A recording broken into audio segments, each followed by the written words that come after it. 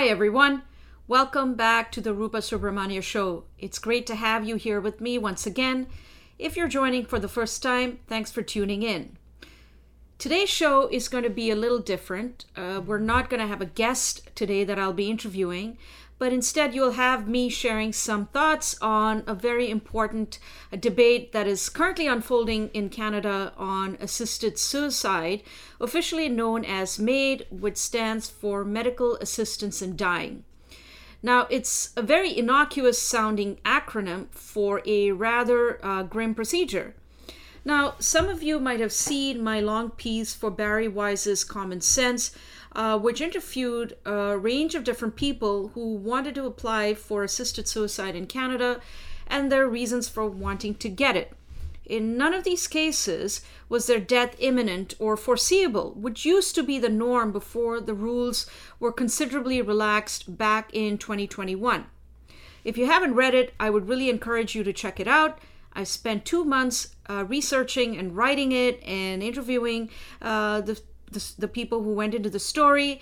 And many of the stories I heard from people applying for MAID or contemplating applying for MAID were absolutely disturbing and heartbreaking.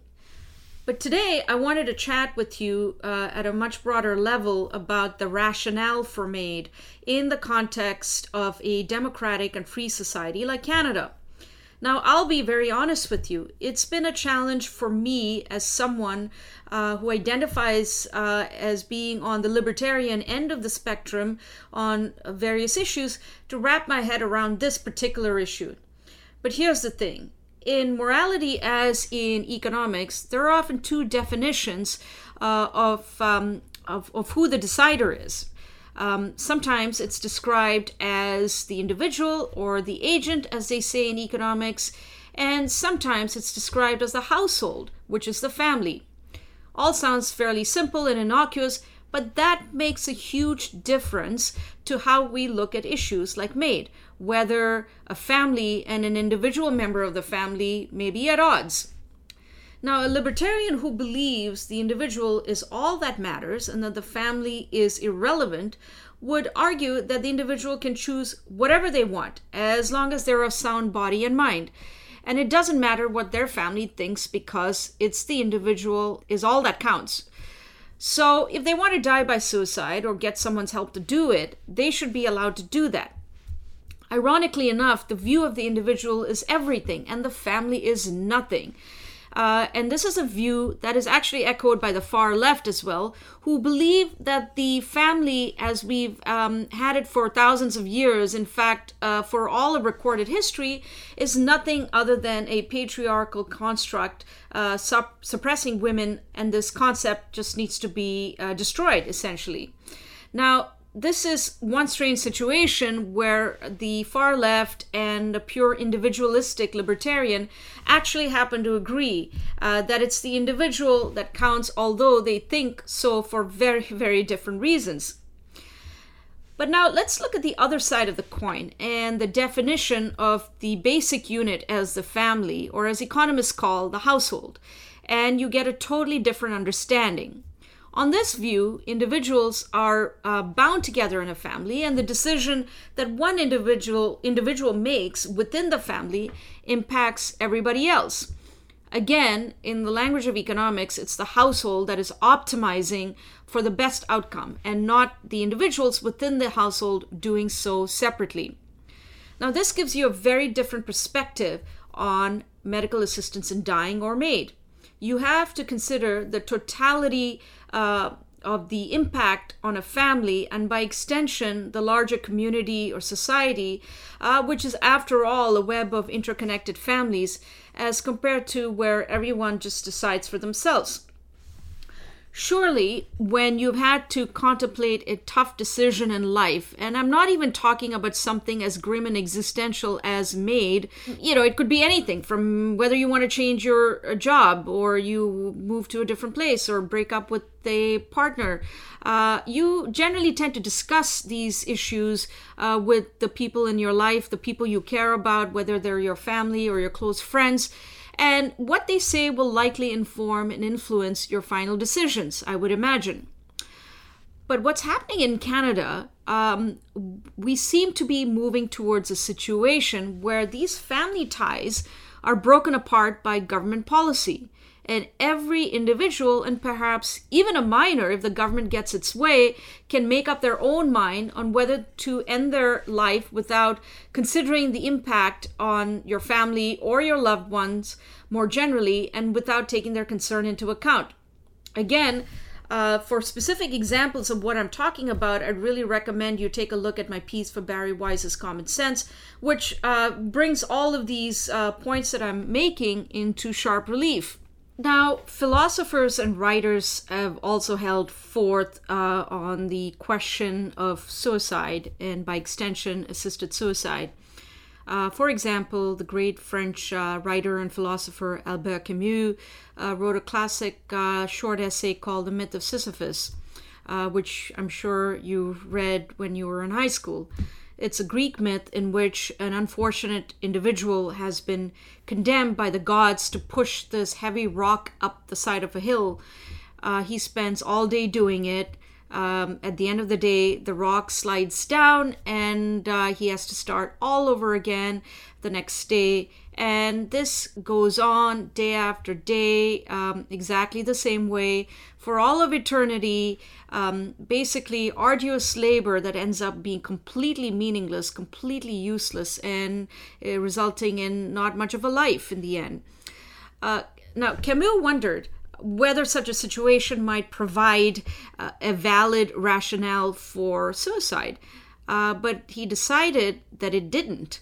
In the end, Camus valued human relationships and human solidarity above everything else. And he thought ultimately we would find our salvation in relationships with our fellow human beings, with fellow men and women. And this would be our escape from the absurdity of life, lived as a single individual connected with anyone else. This is also the point of his classic novel L'Étranger, translated either as The Outsider in the UK or The Stranger in the US. It's about an individual completely alone in the world. He has no reason to live, and in the end, he commits a murder just so he's arrested by the police and then he's sent to the guillotine. It's a tragic story of what happens to an individual who's completely cut off from people around him, has no family or friends, and feels he has no reason to live, no stake in life. Likewise, there's a classic poem called Tithonus by the British poet Lord Tennyson, which is again based on a Greek myth about an individual who's asked and received a boon from the gods for immortal life. How great is that? But he forgets to ask one important thing, which is immortal youth. So year after year, over the centuries and millennia, he's still alive, but he grows more and more frail. He's getting older, and eventually wishes for death, which of course he never gets. The most famous line in this great poem is a quote, "After many a summer dies the swan." It refers to the swan which lives year after year and finally succumbs to death, something Tithonus is wishing for. But let's step back from the world of literature and poetry and philosophy to our real world, where individuals are bound together by family and community ties. And a decision to apply for something as irreversible as medical assistance in dying sends shockwaves through family and members of the community. Now, of course, it's important to note that there's a difference between someone who is terminally ill and in excruciating pain and suffering is just extraordinary, for whom MAID is genuinely an option, a blessing. And many of us might agree that someone in this situation should have a right to speed things up and save themselves some of this excruciating pain and suffering, and die with some dignity. But what about an able-bodied person? What about an able-bodied young person like Keanu Vafayan in my story for Common Sense? Someone like that applies for MAID for reasons other than that their death is within sight and that they're living in constant excruciating pain for which there is no cure and no treatment. And it's granted under Canada's increasingly permissive MAID laws. This just seems absolutely perverse, right? It's more like MAID is actually substituting for social services and family support, or maybe it's a new form of eugenics to cull the unwanted, who are seen as a drain on resources and whose life is not considered intrinsically valuable. If all of this sounds familiar, you might recall a classic dystopian science fiction film called Soylent Green, which I watched many, many years ago, in which the elderly are forced to go in for assisted suicide, where they have a great last meal and evening, and then they're listening to their favorite music and they're burned to death. As it turns out, the cynical society wants to kill its old people because from the remains of the dead, they produce artificial chemical products that keep society alive.